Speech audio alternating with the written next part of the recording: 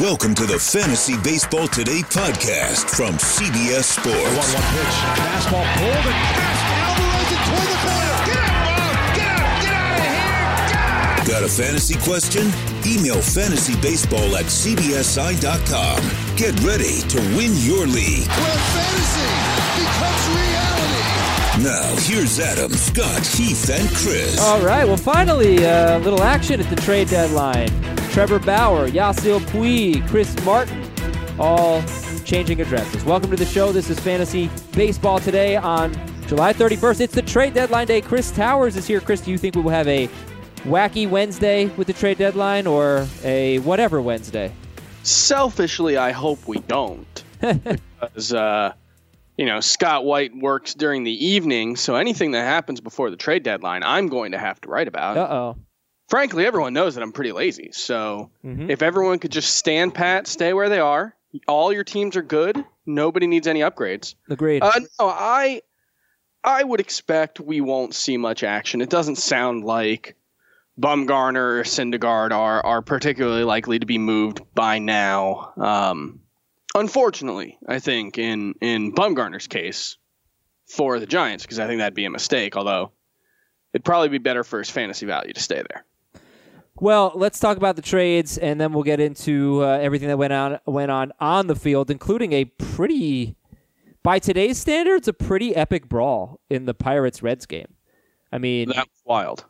Yeah, and I'm happy to say this. You just really don't get legit brawls anymore. But we kind of got one yesterday. Like, remember when people used they were kicking each other, and they were just very mean to each other? It doesn't really happen. Okay. Anyway. So here's the trade. Cincinnati gets Trevor Bauer. He can be a free agent after 2020. He's going to make a lot of money next year, but they've got him for another year. In terms of Cincinnati, Tyler Maley's on the IL, but you got Tanner Roark, DeSclafani, probably not Alex Wood. One of those guys is likely leaving the rotation. Do we know who Bauer's replacing? Well, I guess Maley went on the IL for Alex Wood, so that would have been the obvious answer. At this point, I think maybe DeSclafani probably has the best chance to lose his job, but I'm not 100% sure that he's done enough to lose it yet. I think Roark, Roark's got some bullpen experience. Could be him. He's less interesting than DeSclafani from a fantasy standpoint, so I hope it's him. Yeah, I think maybe they just go six-man for a little while. Okay, we'll find out. It's hard to say right now. Cleveland getting Yasiel Puig and Franmil Reyes and Logan Allen and a couple of minor leaguers, infielder Victor Nova and pitcher Scott Moss. So, yeah, I mean, Puig and Reyes could start every day, right? This is great for Reyes. Yeah, I'm super excited about this for Reyes especially. Puig, it's probably close to a lateral move, if not a bad move in terms of park. But I think for Reyes especially, this is going to, and he hasn't been sitting out too much lately anyway, but I think in terms of the park factor, it's a pretty good move for him. So I like what it's going to mean for his fantasy value. And he was someone who I expected to perform better in the second half of the season anyway. He's not a 253 hitter. I think he's going to hit more like 270 with just a ton of power. So Reyes is 71% owned. Franmil Reyes now you would think a pretty regular player for the Cleveland Indians. He's been streaky all year. It's been annoying. But 255 with a 536 slugging percentage. I mean, he's really hit the ball hard. He has a 5-game hitting streak with a home run in that stretch. By the way, I apologize for any audio issues we might have. We have some connectivity issues today. Yeah, would you drop Lorenzo Cain for Franmil Reyes? I think I would, but I would hope I have a player who's a little less interesting than Lorenzo Cain. Would you rather have Michael Conforto or Franmil Reyes? I think Conforto will be better, but it's close. Okay. Hunter Renfroe or Franmil Reyes? Renfroe solidified now as a starter, it seems. I think it's pretty similar in terms of their likely power output, and I think Reyes is going to hit for a better average. Yeah, Renfroe is 76% owned. He has been playing just about every day. He's having a pretty miserable July. And he's going to be a streaky guy. but a 685 OPS in July, 207 batting average for Hunter Renfroe. Manuel Margot also, he had sat 2 of the last 4 games. Hopefully this gets him in the lineup more. He's 3 for 24. I think now 3 for 28 in his last 9 games. So he's slumping a bit, but still good plate discipline in that stretch. So Matt Margot might get Will Myers back in the lineup. Yeah, he's been in the lineup a little bit lately, and he's 6 for his last 15 with a home run and 3 doubles. Will Myers is 51% owned. I'm just not sure that's something I'd get excited about. Like, he does have speed and power, but he's going to be a drag on batting average, and I don't know, he hasn't really fixed the contact issues as the season's gone on, and that's been the biggest issue for him. He was never a great plate discipline guy. But his strikeout rate for the season is 36%. It's one of the worst in baseball. So it's all about making contact for me with him. If he can start making a little better contact, maybe he can hit 250, 260 and be a useful fantasy option. But in terms of Reyes, Renfroe, and Myers, he's third for me by a pretty wide margin. And the Padres also in this deal getting a minor league outfielder, Taylor Trammell, pretty good prospect. In terms of the prospects in this deal, Chris, anyone you think makes an impact this year?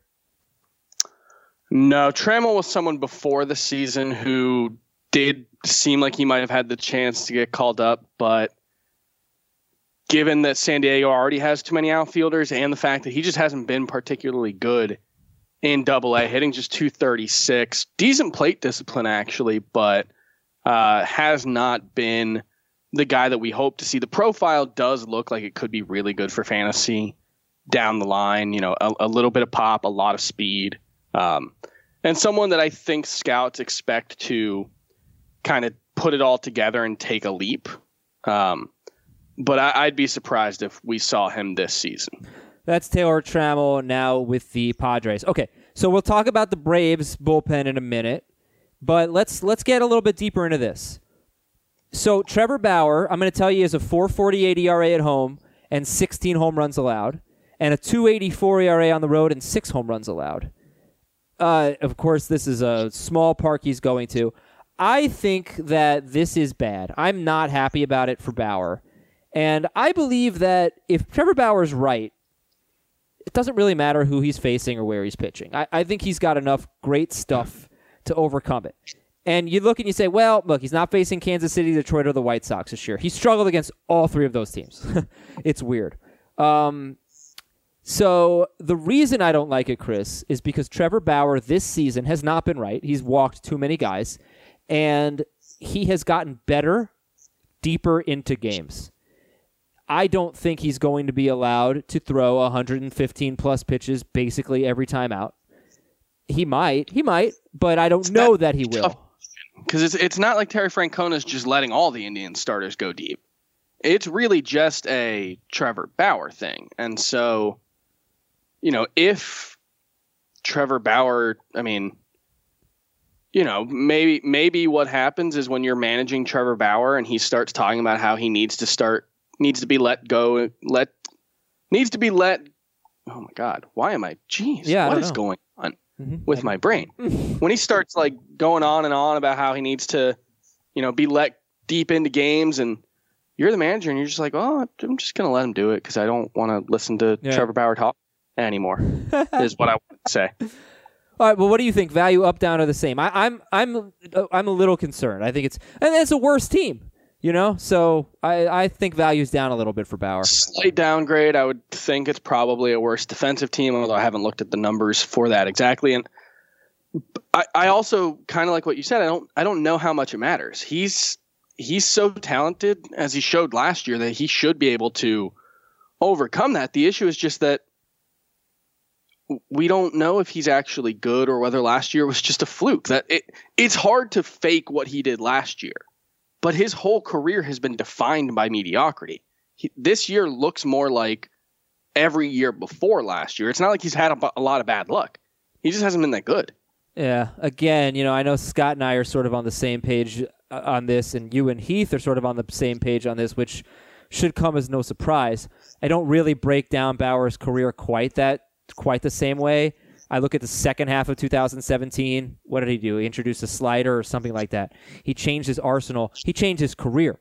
and he became an ace. He carried it over into 2018. That's what I think the new Trevor Bauer is. This is just weird. Like, he was terrible before that. This is like, he's a good pitcher. He's just walking too many guys. All right, so we agree slight downgrade for Bauer.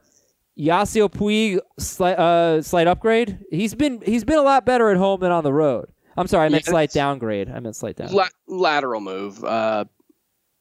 Probably a better offense given the way Jose Ramirez has been hitting and the addition of Franmil Reyes. They go, 6 deep in quality hitters now, I think. But yeah, it's a slightly worse home park. It's not a significantly worse home park. I think he'll be fine. Yeah, maybe a slight downgrade for a guy like Jose Barrios, who, if he has to face the Indians, is all of a sudden facing a much tougher lineup. There are 2 players who I think are interesting adds because of this trade. And I picked both of them up yesterday in one league. I picked one of them up in one league. I was looking for both of them. First of all, I'm looking for Reyes everywhere. Franmil Reyes is available. That's who I want. But Josh Van Meter and Danny Salazar. Salazar is going to make his Indians debut, his 2018 debut tomorrow. He's going to throw about 50 pitches, ideally. So you don't want to start him, but you might want to add him. And Van Meter, he sat yesterday. He went 0-for-1 as a pinch hitter. Previous 5 games, 10 for 18 with 3 homers. 22% owned. He's shortstop eligible. He's outfield eligible. It might be second base eligible. I'll check on that. But who are you more interested in picking up, Josh Van Meter or Danny Salazar?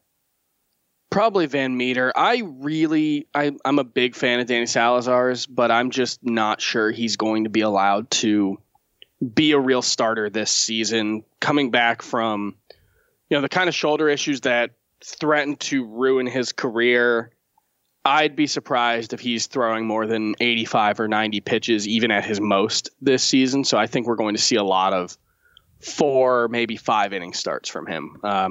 Whereas Van Meter, you look at a lot of the underlying stats do largely back up what he's done. He's not going to hit for this kind of power moving forward, but he has turned himself into a decent power hitter and, makes enough contact that I don't think he's going to get cheated. Yeah, he's pretty interesting. What was I look? Oh, his eligibility. Let's take a look here. Van Meter, it's one word, VANMETER, killing time. He is second, third, short, and outfield eligible. Yeah. Go ahead. Would you drop Scott Kingery for Josh Van Meter?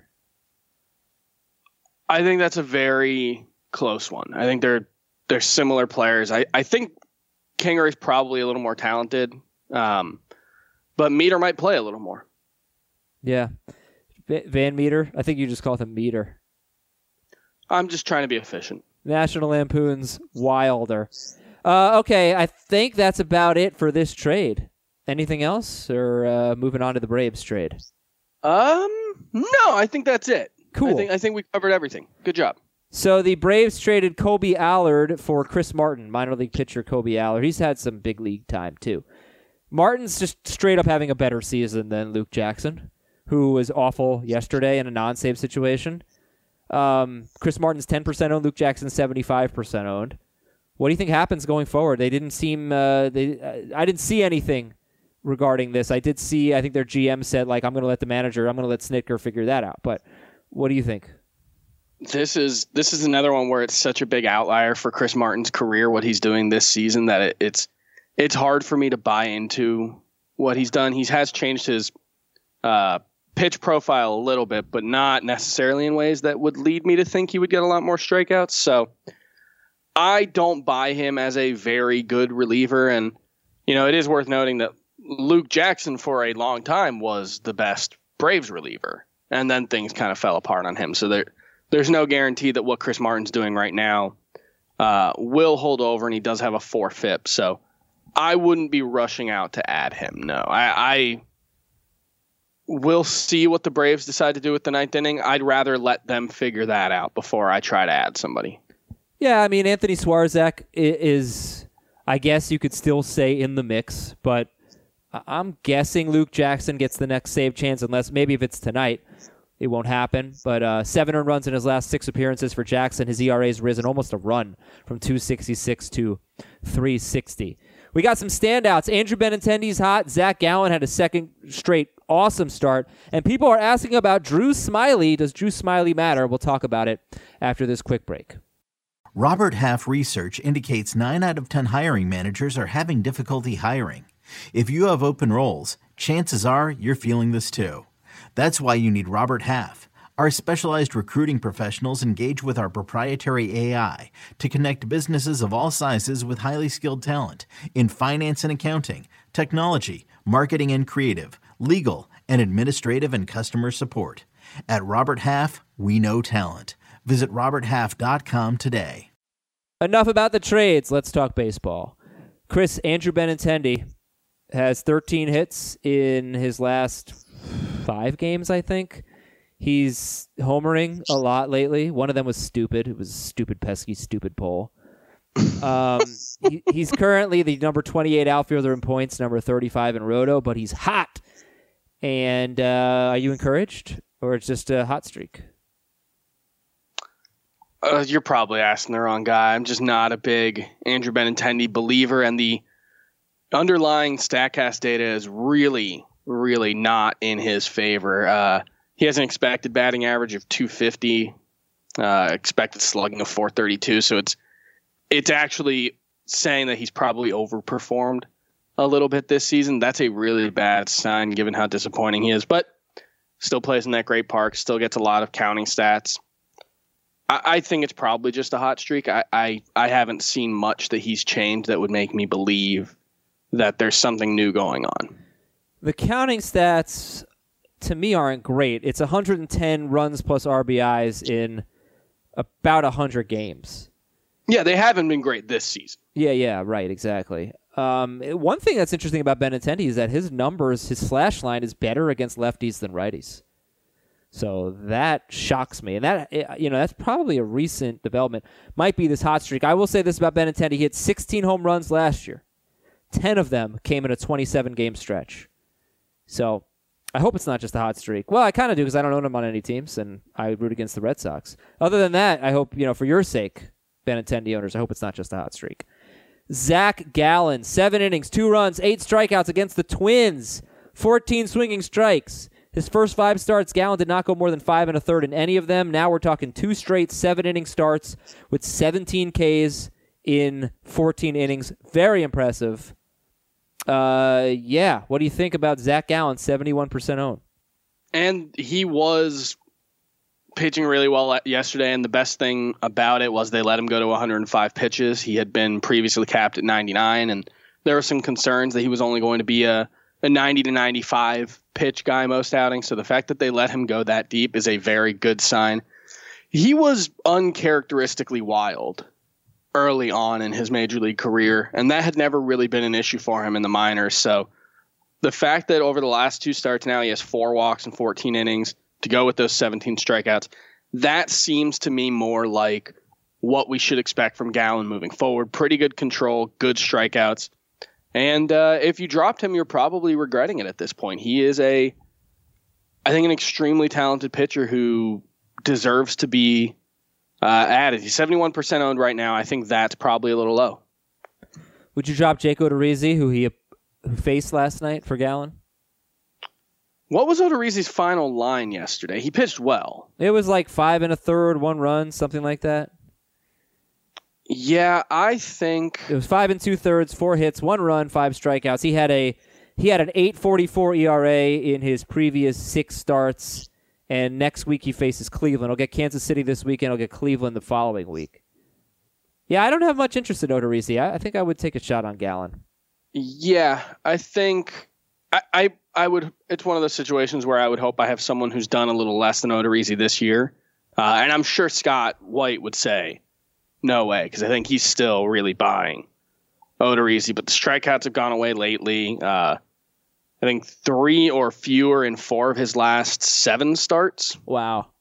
And his high in that span is 7. He hasn't gone 6 innings in any of those starts either. So, yeah, I'd rather have Gallen than Odorizzi. How about Julio Teheran, who has a 1.48 ERA in his last 5 starts? Teheran, who, by the way, is at Miami next week. I would rather have Gallen. Okay. I have Julio Teheran in a segment called LOL. Like, if he just keeps doing this, that's fine. whatever. We'll live with him continuing to outperform his peripherals by a run or more. And we'll just have to look stupid because he didn't do it last year to this extent. I don't know. It's dumb. 128 whip for Tehran and a 338 ERA. My last standout is Drew Smyly. He's made 2 starts for the Phillies, 6 innings, 1 run, 8 Ks at Pittsburgh, 7 innings, no earned runs, 5 Ks against San Francisco, 20% owned. Any interest in Drew Smyly, who just has not been a good pitcher for a long time, mostly due to injury, but was terrible, was released by the Rangers. Yeah, he had not been a pitcher for a long time. Hadn't pitched in 2017 or 2018, was miserable with the Rangers. But, it's interesting looking at how he's pitching in the 2 starts with the Phillies.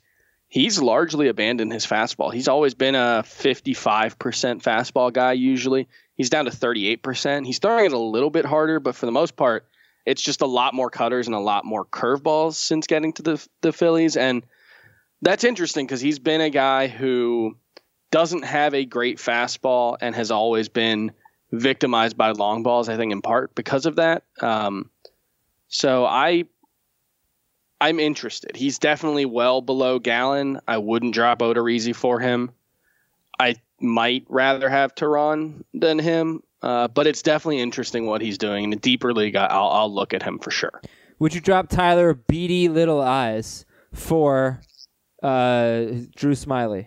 Yeah, he's turned back into a pumpkin, unfortunately.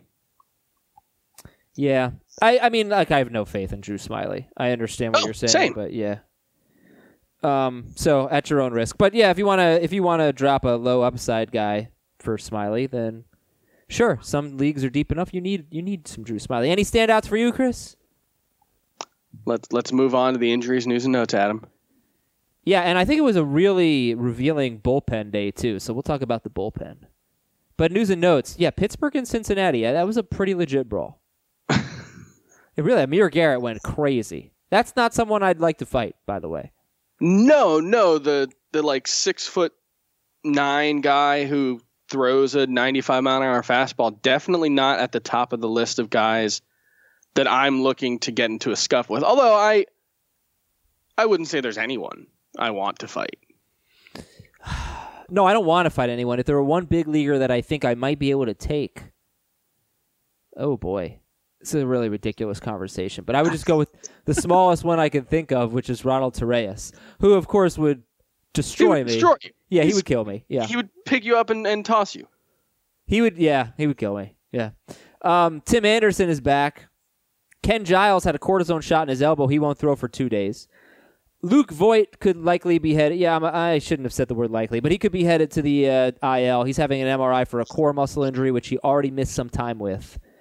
Ramon Laureano is on the IL with a stress reaction in his shin. By the way, that sucks, by the way. But if Luke Voigt goes on the IL, I imagine a little more steady playing time for Gio Urshela, who's got like an 830-ish OPS. Yeah, I can't make sense of it, but yeah, that's probably true. Yeah, like I would imagine LeMahieu plays first base. If LeMahieu himself doesn't go on the IL, he's hoping to play today. Yeah, Laureano on the IL. Stress reaction in his shin. That is a tough break. Yeah. Hopefully it's not a long-term thing, but the problem with stress reactions is they're kind of the kind of injury that you really do just need to take the entire time that it takes to heal off. And if you try to come back too early, it can just get worse because a lot of it is, because of this repetitive stress that's causing the injury. More news and notes. Yoan Moncada day-to-day. Gary Sanchez won't come off the IL this weekend. We could have an update on Luke Weaver soon. We haven't sung that in a while. Brendan McKay could be called up today or tomorrow to start at Boston. I am not going to start Brendan McKay at Boston. Not at all. Probably not. Can we just let him stay up? Like, you just lost Blake Snell. Can we make this for good? And I'd like him to be used with an opener, personally. I'm fine. I think he's talented enough that it wouldn't matter. I think using an opener would make him better, but I think it would make most pitchers better. Maybe all. You think Chris Paddock is really going to get shut down? He's at 103rd right now, and he missed all of 2017. He threw 90 innings in 2018. So I mean, I feel like getting up to 130 would really benefit them to unleash him for 180 next year. So he's got 2 months left. No, I don't think he'll be shut down entirely. Because, I mean, if they fall way out of the race because they're still technically in it, maybe they shut him down in September. But no, I would still expect we see, gosh, it might only be 7 or 8 more starts, though. Because even 8 starts. Well, I don't know about that. I was thinking more like 5 to 6 starts. Yeah. But they spread him out, I believe. Yeah, but he's been at 4 starts per month pretty much the entire season. 4 starts per month. That's spreading out, yeah. Yeah, it'd be tough to get him to 130 innings, even spreading him out without shutting him down. So if it does happen, it won't be till the last couple of weeks of the season. Okay. Yeah, so I'm less likely to trade him in my Roto league. He's so much better in Roto than he is in points. Mm-hmm. Okay. Thank you, Chris. Good insight there. I'm just trying to look at their rotation. Yeah, so like they since the last time Paddock pitched, they went Lamet, Lauer, Lucchesi, Quantrill, opener, and then Paddock. So he pitches,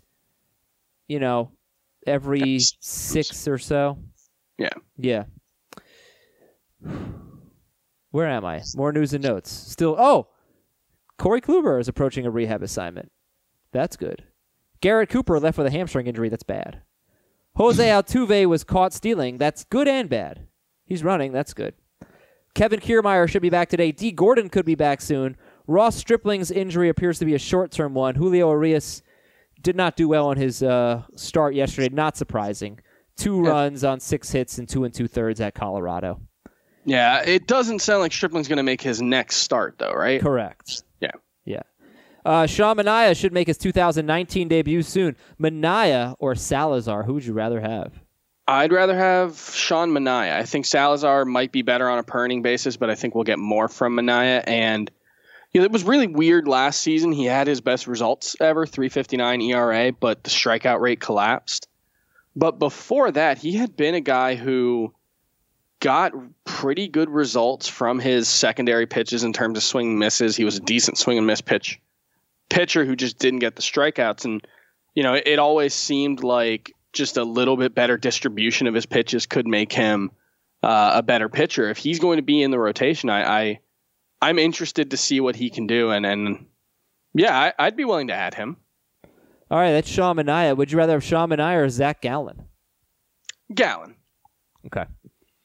And Vladimir Guerrero has hit 2 grand slams in his last 10 games. That's nice. And finally, Marcelo Zuna began a rehab assignment. That is also nice. It's bullpen time. All right, so I do think it was a revealing day. Archie Bradley got a save. Yep. Taylor Rogers got a save. Sergio Romo pitched the 8th. Emilio Pagan got a 4-out save. Roenis Elias has now 5 straight scoreless appearances, and he got his 14th save. Liam Hendricks blew another save. He's been bad lately, and Blake Trinan got the win in extras. And Freddie Peralta pitched in the 8th and 9th inning. He gave up a home run. Josh Hader took the loss in the 10th. And Edwin Diaz struggled again. He blew his 5th save of the season. He walked 2, gave up a run. You sound exasperated. It's just unbelievable. Yeah, terrible year. Terrible year. But let this be a lesson. No, don't pay for. No, you're wrong. No, don't pay for the wrong. best closer from last year, because this is what happens unless you're talking about a guy like Pete Kenley Jansen or Craig Kimbrell who has done it for 5 or 6 years. Because the thing with Edwin Diaz was, it wasn't like I thought he would be bad this season, but in order to get him, you had to reach probably a round earlier than any closer was going. He didn't just have to be good. He had to be unbelievably good yet again to justify that cost. And we see this every year. There's always a guy who breaks out as a closer, and because we're talking about 65 inning samples. And when we're looking at starting pitchers, the guy is a good, we're not looking at Lucas Giolito as the best pitcher in baseball because he had a really good 65 innings in April and May.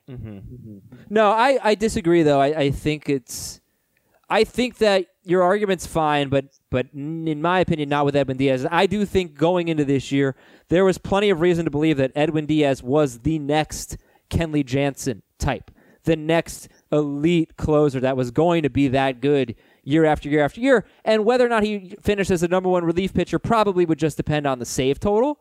But in terms of ratios, ERA, whip, and strikeouts, you had to figure Diaz was going to be one of the best. I'm surprised to see him pitching this poorly. And I also think, Chris, that the next group of relievers that went, Chapman, Kenley Jansen, who am I forgetting? Blake Trinan, they all had question marks. Chapman and Jansen are on the back end of their career. So I thought it was just, look, none of us took Edwin Diaz because, I agree, like having to take him around earlier felt a little rough, but I just think you're going a little bit too far. I think there was justification for treating Edwin Diaz like that. My thing is, it's not like, oh, you shouldn't have taken Edwin Diaz. You should have taken the next group of elite closers. I just, if we're learning one thing, and we're learning a lot of things every day on the Fantasy Baseball Today podcast, but over the last couple of years, it's really, really hard to justify investing a lot in closers. I just, even more so than in the past, because there are so many more injuries. There are so many home runs. There are so many teams who aren't willing to stick with guys through thick and thin that it just makes it really tough to justify. Yes, Diaz hasn't lost his job, so a lot of that doesn't apply to him. But it shouldn't be a complete surprise given the fact that he wasn't that good in 2017. Yeah, it's true. I sort of dismissed 2017 because, as I recall, in 2017, he wasn't very good. He got removed from the role. He took a little breather from it. He came back, and he was good once again. Very good. I took a different approach to relief pitcher this year because it was the first year where it seemed like only half of the jobs were settled. And we kind of bought into the notion that managers were going to use matchups a lot more. I don't really think that's happened.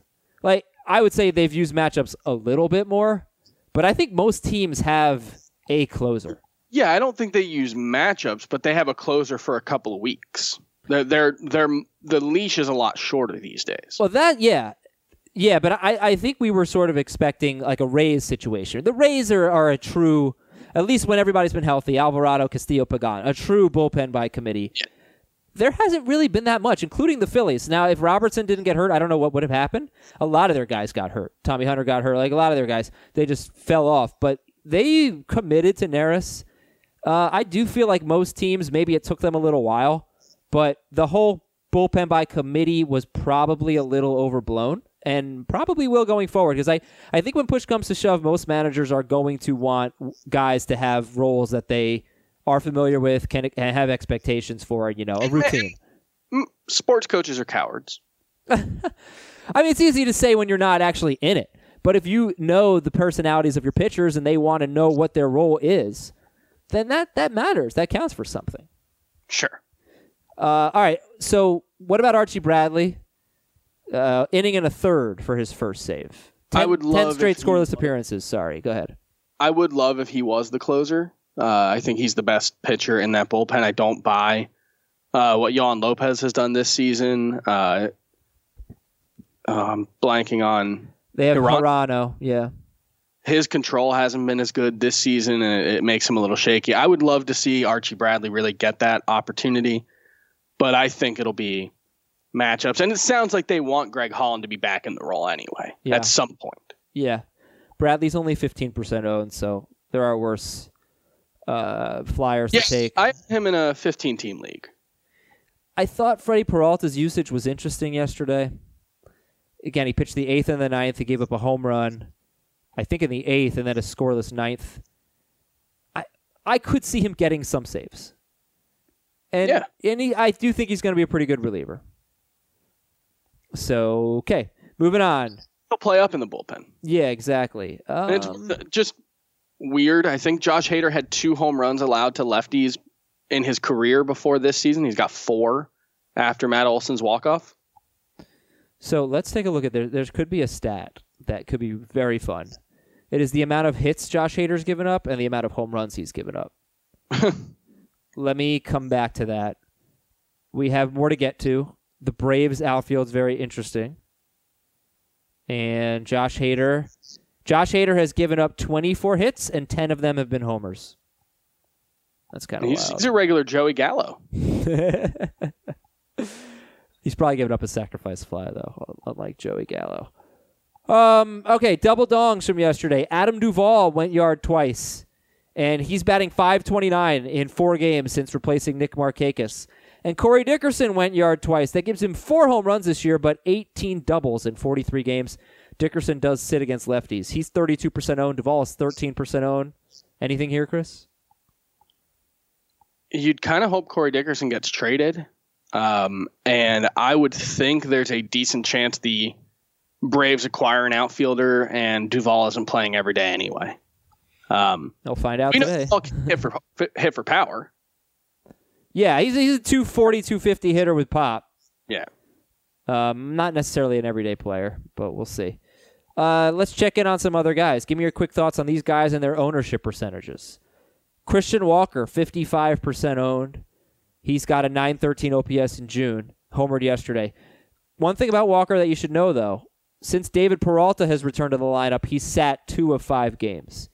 They have moving parts. They have Ketel Marte, who can play the outfield or second base. Eduardo Escobar, who can play second base or third base. Jake Lamb, who can play first or third. So, David Peralta, even though he's an outfielder, it affects Christian Walker. 55% owned, Chris. Yeah, I think that's about right. I wouldn't say he's someone I'm running out to grab if he's available, but we can know he can hit for power. It's just 250 with power is what everybody seems to do now. Yeah. Austin Meadows is 96% owned. He has a .532 slugging percentage in July after a .299 slugging percentage in June. He has hit 3 home runs in July. They came in consecutive games. He's been all right other than that. Austin Meadows, 96% owned. He is not as good as he was early in the season. He's definitely not as bad as he was in June. I still think he's probably not as good as his overall season line. But, if he's more of a 280 hitter than a 290 hitter, there's nothing wrong with that. You wouldn't drop Meadows for Van Meter, would you? No. How about for Renfroe? How about for Reyes, Framil Reyes? No, probably not. Let's check in on Didi Gregorius. He's 89% owned. He's batting .276 with 7 home runs. His plate discipline is not nearly as good as it was last year. 38 games, by the way, for Didi. But he's been streaky within these short sample size, like some really big games, then like a 2 for 15 kind of thing. Whatever. Didi Gregorius. He's always been streaky, so that shouldn't be surprising. You've gotten the notice that he was a top 10 shortstop each of the previous 2 seasons. I'm not sure if he repeated those seasons, he'd be a top 10 shortstop this year. That's my concern, is just maybe the position has kind of passed him by. And if he is, last year he did have better plate discipline, but for the most part, he's been kind of an all or nothing power hitter. And if that's all he is, I don't know if that stands out. Yeah. And as far as the top 10 goes, 2 straight years of Didi being a top 10 shortstop while playing less than 140 games. Mm-hmm. So I do think if he played 55 games as what he was last year, it's probably top 10 because that's a 30 homer guy with good counting stats. That's my guess. I might be a little off on the numbers. Let's check in on Yuli Gurriel. Since his inside the park home run that just made Chris Towers furious, he does not have any homers. He has 1 extra base hit, but he is 8 for 19. Yuli. He makes a lot of contact. He's going to get a lot of hits. It was never about that for me. It's just I don't buy him as a power source. Even moving forward, I was viewing him more as like a 20 homer guy over the course of a full season because that's mostly what he's been. It's a little better than what he's been for his career, but the argument for Yuli Gurriel has always been a steady source of good to great batting average and good counting stats in that lineup. And I think that's still who he is. All right, let's check in on Joey Votto. In his last 53 games, about half his season, Joey Votto is batting .311, but just 6 home runs, 14 doubles, and .844 OPS. I think we can pretty much give up on him being a power hitter, even though he homered yesterday. But do you think Joey Votto is a plus 300 hitter? Yeah, it's come with a 356 BABIP, which is probably a little higher than you would expect from him moving forward. So maybe it's more like 295, 300 than 310. But Yeah, it's kind of like the last time Miguel Cabrera was good, where it was a good batting average, but not much pop. And, he's probably maybe closer to Yuli Gurriel. I think he's probably better, but not that much. Joey Votto. And finally, let's check on A.J. Pollock. He homered at Coors Field on Tuesday. Before that, he had been super cold. He had been 2 for 24 with a walk and 7 strikeouts. A.J. Pollock's 88% owned. Does that feel justified to you? Yes. Yeah, it does to me. I'm now maybe I'm the wrong person to ask because I'm the A.J. Pollock guy. Yes, you are. I'm inclined to believe in him, but just looking at what he's done since coming off the IL, he's hitting 270 with an 880 OPS. That's pretty good. I think he is a legitimately above average power source at this point in his career, which is surprising because he wasn't for a long time and he's older. But the thing is, it's come at the expense a little bit of his batting average, and he's not going to run. So, expectations should be lowered for him overall. Yeah, I think Pollock, it's a shame. Those numbers since coming off the IL are good. It's a shame that it happened in such an intense hot streak. 406 batting average, 4 home runs in his first 9 games off the IL, and then a 2 for 24 slump before homering at Coors Field yesterday. Chris, here's a segment called These Guys Used to Be Good. These used to be very fantasy relevant, and they're both owned in fewer than 30% or less than 30% of leagues. Ender Inciarte, he sits against lefties, but he's basically replaced Austin Riley in the Braves outfield, and Ender Inciarte. And Kyle Seager, who's on an 8-game hitting streak with a 355 batting average and an 1168 OPS. Do you think Ender Inciarte and or Kyle Seager could get back to being fantasy relevant? Probably not, unless the Braves send down Austin Riley. But even then, I wouldn't be surprised, like I said, with Duvall, if they add an outfielder who could cut into both Duvall and Inciarte's playing time.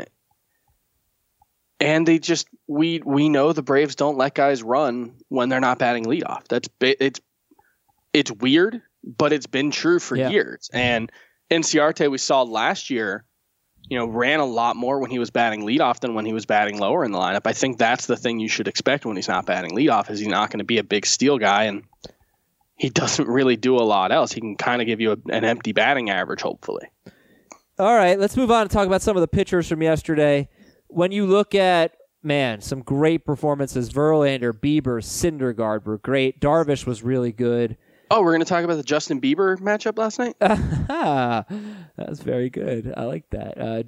Justin Verlander versus Shane Bieber. Yeah, they were excellent. Verlander was better. And then you got Darvish, who seems to have turned his season around. David Price, who's really struggling, and I don't know that I would start him at the Yankees this week. That is not a house of horrors for David Price. You got anything here? Yeah, Darvish definitely has turned his season around. We haven't seen, he hasn't had a start with more than 1 walk since June. Yeah, and awesome. He hasn't had a start with more than 2 walks since June 5th. And he hasn't had a start with more than 3 walks since May 9th. Okay. All of those are very good. And his strikeout rate it's not quite the elite game-changing Darvish levels that it used to be, but it's still very good. Yeah, I think he's back. And someone that you're starting pretty much every time out. I agree with you on David Price. He's had an interesting season because he's been good, but man, that guy doesn't go deep into games. No, not at all. He's averaging right around 5 innings per start. Yeah,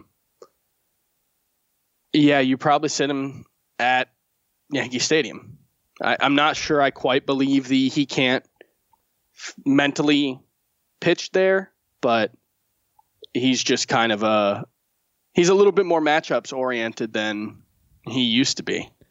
Well, you sit most pitchers at Yankee Stadium. Yeah. Now, if they don't have, they're not going to have Gary Sanchez. They're not going to have Luke Voit. So they're not going to have Stanton, obviously. They might not have LeMahieu.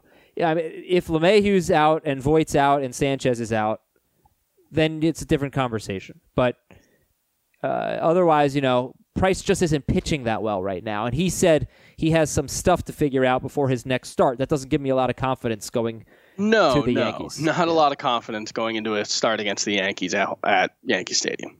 Didn't matter for Alex Young yesterday, of course. But fringy starting pitchers, who are your favorites? Dinelson Lamet, Ronaldo Lopez, Chris Bassett, Tyler Beatty Little Eyes, and Griffin Canning.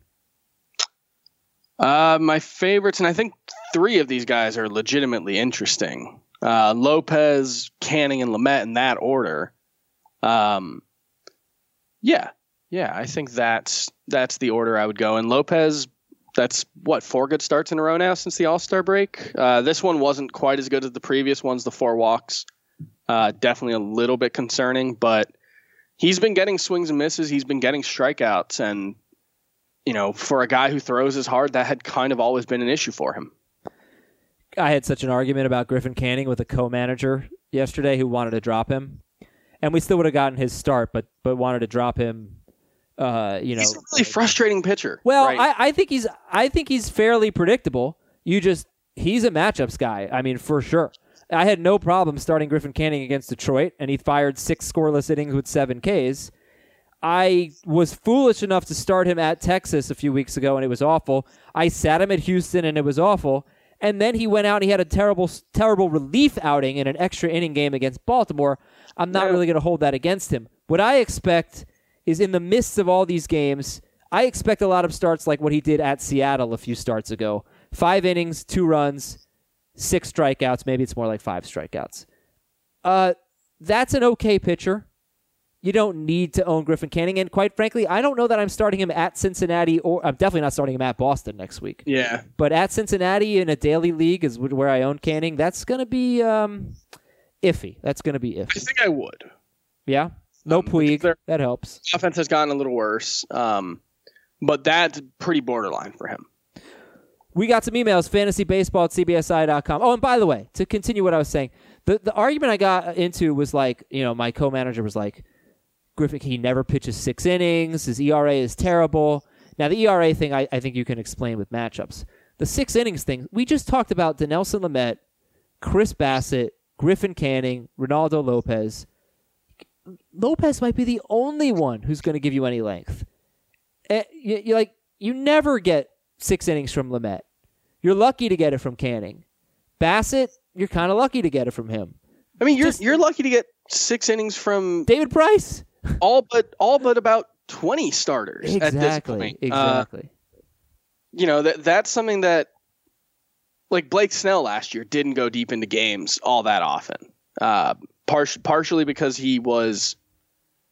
they were keeping his pitches low, but partially because this is not an era that selects for efficiency for pitchers. It's an era that selects for the ability to get swings and misses and the ability to get strikeouts. And you're going to have to go deep into counts to do that. And all these guys that we're talking about pretty much, with the exception of Beatty, are that kind of pitcher. Lamet and Canning and Lopez especially are trying to set guys down with swinging strikes. And it's hard to go deep when you're throwing that hard and with that much effort and trying to get strikeouts. And managers are not cowards because they understand the analytics about pitchers going through the order the 3rd time. All right, some emails. fantasybaseball@cbsi.com. This is from Dan in Grafton. Hi, Tommy, Dutch, Johnny, and Bobby. I have no idea. Cobra Kai villains. Okay. And the Karate Kid. I was hoping you could do a segment on the show for us Dynasty League guys who are out of the running this year and are looking to improve our team for next year through trades before the trade deadline. Can you identify some players who are underperforming this year that have little value to their current owners that you expect to have good years next year? Yes, I can. So I might be alone on this, but I like Max Fried. I think he could have a nice little career. Yeah, I don't disagree with comes to mind. One of the first things that came to mind for me was Zach Wheeler. Mm-hmm. Not someone that fantasy players are particularly enthused about right now. You might be able to get him for a relatively cheap cost, especially with the injury. And yeah, I think he's a lot better than his ERA suggests. I don't think he's going to be as good as he was last year, but a mid-3s ERA with a lot of strikeouts is still very much within the realm of possibility for him. So that's one particular name. And, I don't know if this fits the question quite, but Noah Syndergaard's another guy that I think will be significantly better moving forward than he has been. And maybe it's a good chance to buy low on Germán Marquez. There might be a perception that Carlos Correa isn't a great player, and I don't really believe that. I think when he's healthy, he is potentially a 900 OPS guy. Yep. So it depends on your league and how the Correa owner values him, but shortstop's pretty deep. So I wouldn't mind. Like Bogarts doesn't really steal bases or anything like that. He's having an amazing year. I could see Correa being even better than Xander Bogaerts going forward. Sure. So that's one guy I'd take a look at. Let's read some more emails here. I got to dip into the inbox here. Okay, how about who to drop for Van Meter in a 10-team Roto Dynasty League? This comes from Michael. Scott Kingery, Scooter Gennett, Brandon Lau, Lorenzo Cain, Lourdes Gurriel, or Ryan Yarbrough? It's Dynasty, keep in mind. I think it might be Lau just because he's not, it doesn't sound like he's particularly close to returning from his shin injury. He said shin. I know it didn't sound that way. Keeper League here from Lyle. Who do you think has the better season rest of year? Will Smith or Travis d'Arnaud? Smith. Okay. Yeah. This is from John. What is Kirby Yates's trade value right now if an owner was to seek a hitter in a keeper league with prospects? In a keeper league, that's an interesting question because Kirby Yates was someone that the Padres were reportedly considering moving this season. He's having the best year of his career. He's arguably been the best. He's probably been the best reliever in baseball for fantasy purposes. But he could go somewhere where he's not necessarily the guaranteed closer. So I think trying to sell him right now in a dynasty league makes a lot of sense. We should answer this question tomorrow, I think. That's true. Because he's on the block. He might get traded today. But he's good enough to be a closer. Like, he should not be a setup man. But I would say trading relievers in dynasty is probably a good idea. True. Here's a grade the trade from Timothy. Give Chris Paddock, get Kyle Hendricks. C? Okay. Here's a grade the trade from Josh.